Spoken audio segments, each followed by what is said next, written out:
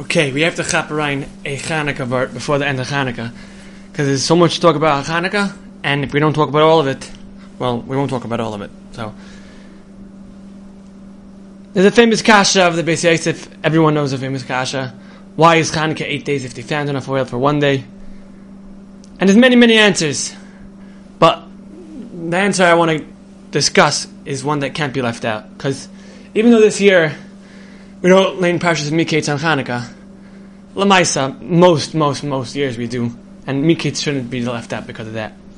So let's look at Parshas Miketz and try to get some insight. So in Parshas Miketz, we start with the dreams that occurred to Parai, which paved the way for Yosef HaTzadik's meteoric rise from being a slave in prison to becoming the viceroy of Egypt.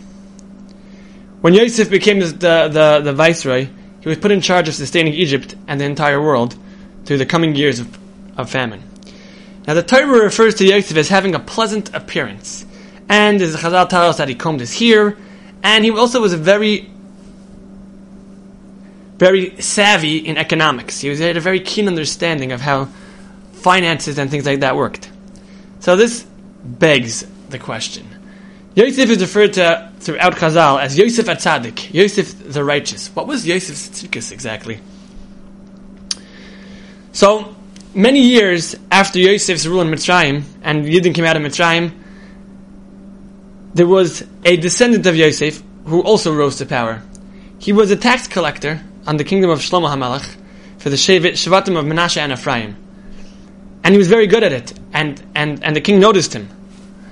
And after receiving a nevuah from Achia HaShilaini that he would become king, this tax collector gained the confidence to give Musar to Shlomo HaMelech for wasting his money on frivolities.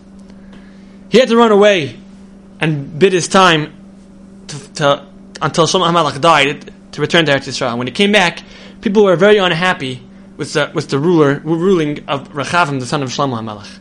So this tax collector began a rebellion, and he formed the northern kingdom of Yisrael with 10 out of the 12 Shvatim. The tribes of Yehuda and Binyamin remained loyal to King Rechavim. His name was Yeravim ben Nevat.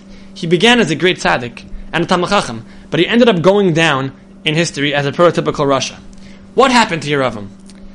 So, to help us understand Yeravim and to understand Yosef, I want to first relay the following story, which I don't know if Dr. Seuss realized that this story is the perfect mashal for this situation, but it is.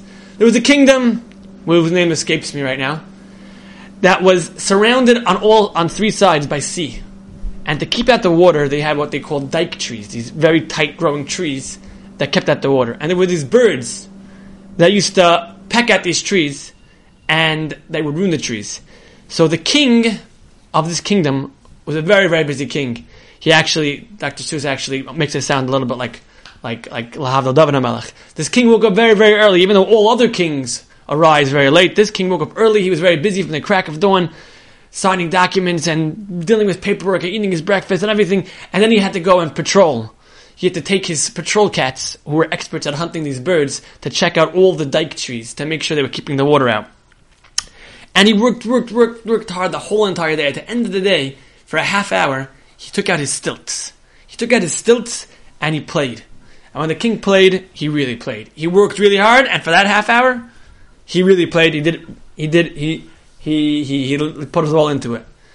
Now the vizier didn't like that the king played with his stilts. He thought it was unkingly. This Lord Droon, he was a little bit of a, vizier-like type of guy. He was like a grumpy guy. And he didn't like that the king had his stilts. So one day he made a plan, and he stole the stilts, and he had this page boy hide them. And the page boy realized immediately, when he came back to the palace, that he made a mistake, and the king needed his stilts, because the king got more and more sad, more and more depressed, and slowly but surely the kingdom started to fall apart, and the cats got very lazy, and they weren't able to stop the birds, and the birds were eating the trees, and the trees were leaking into the kingdom, and the kingdom was going to be flooded.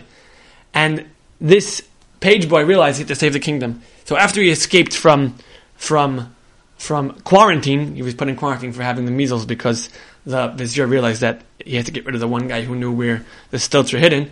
He got the stilts, and he rushed to the king, and he brought them the stilts, and the king got his energy back, and he immediately roared out an order to all the patrol cats, and they went and they stopped the birds, and they saved the kingdom, and everything. Everyone lived happily ever after. So what's the nimshal? So let's get back to Yosef, and we'll get to the nimshal. So the nimshal is let's look at this. Yosef, his uniqueness, and which is perhaps the reason he was called Hatzadik, is that although he was ordained with much physicality and looks and an agricultural know-how, he never attributed anything to himself. He constantly said everything is from Hashem. It was readily apparent to Potiphar and the Asar Beis Asayar. They realized right away that Hashem was with Yosef, that Yosef had this siyata d'shmaya from HaKadosh Baruch Hu. Yosef knew exactly where his talents were from, and the purpose of the physicality was to dedicate it to Hashem. And that's how we got to a spiritual level, right? Yeravim ben Nevat, however, abandoned this principle of his ancestors. So now, if Yosef in the mashal is how the kingdom of David and Yosef are supposed to work. It's supposed to be separate. David takes care of the spirituality, and Yosef takes care of the physicality. He raises everything to a special level, but he does it all for David, who's leading the spirituality. When this Lord Droon thought that he could get rid of the fun, which is not the best mashal, but it's a very good it's our mashal for everything revolved around that chiyas that the king got from his stilts. So we have a much better chiyas. We have Torah. Everything comes from the Torah. If you try to cut the Torah off by making your own kingdom, then you're missing the lifeblood of your kingdom, and it's going to fall apart. Yeravim ben Nevat abandoned Yosef's principle. Yeravim realized that the Jews would go to the Beit HaMikdash for the Shais Regalim and see only the king of Yehuda was permitted to sit, and that would be the end of his reign. So what did he do? He devised the plan. He said, the kingdom, my kingdom, is more important than the good of Klal Yisrael. I'm going to cut them off of their spirituality, and I'm going to not let them go to Yerushalayim. He set up 2 calves rather at the end of the kingdom, and they said they're going to worship them on these holidays. He posted guards not letting the Yidden go to Mitzrayim. Right? He locked up the page boy in the measles house. Yeravim thought he could survive purely on physicality and without any of that spiritual chiyas, and therefore his kingdom was doomed. Yosef, however, understood the goal of the physical is spiritual growth, and he became known as the prototypical tzaddik. Yeravim rejected it and to protect his own physicality, and he became the archetypical Rasha.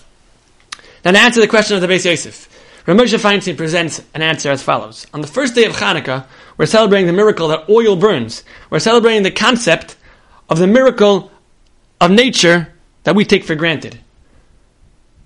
So let's put it this way. The lesson of Yosef HaTzadik and the lesson of Rav Moshe go hand in hand. On Hanukkah, we're celebrating the concept of physicality being raised to a level of spirituality. We're celebrating the miracle of finding the oil, and we're celebrating the fact that we can take some simple oil and turn it into a mitzvah, which represents the dedication of Klal Yisrael to the Torah and to the tradition of purity and sanctity. So, as we come out of Hanukkah, we have to take this lesson to heart, and throughout the year, try to see how we could sanctify the physical world and have it help us serve our Creator to the max. Have a freilich in Hanukkah and a wonderful Shabbos.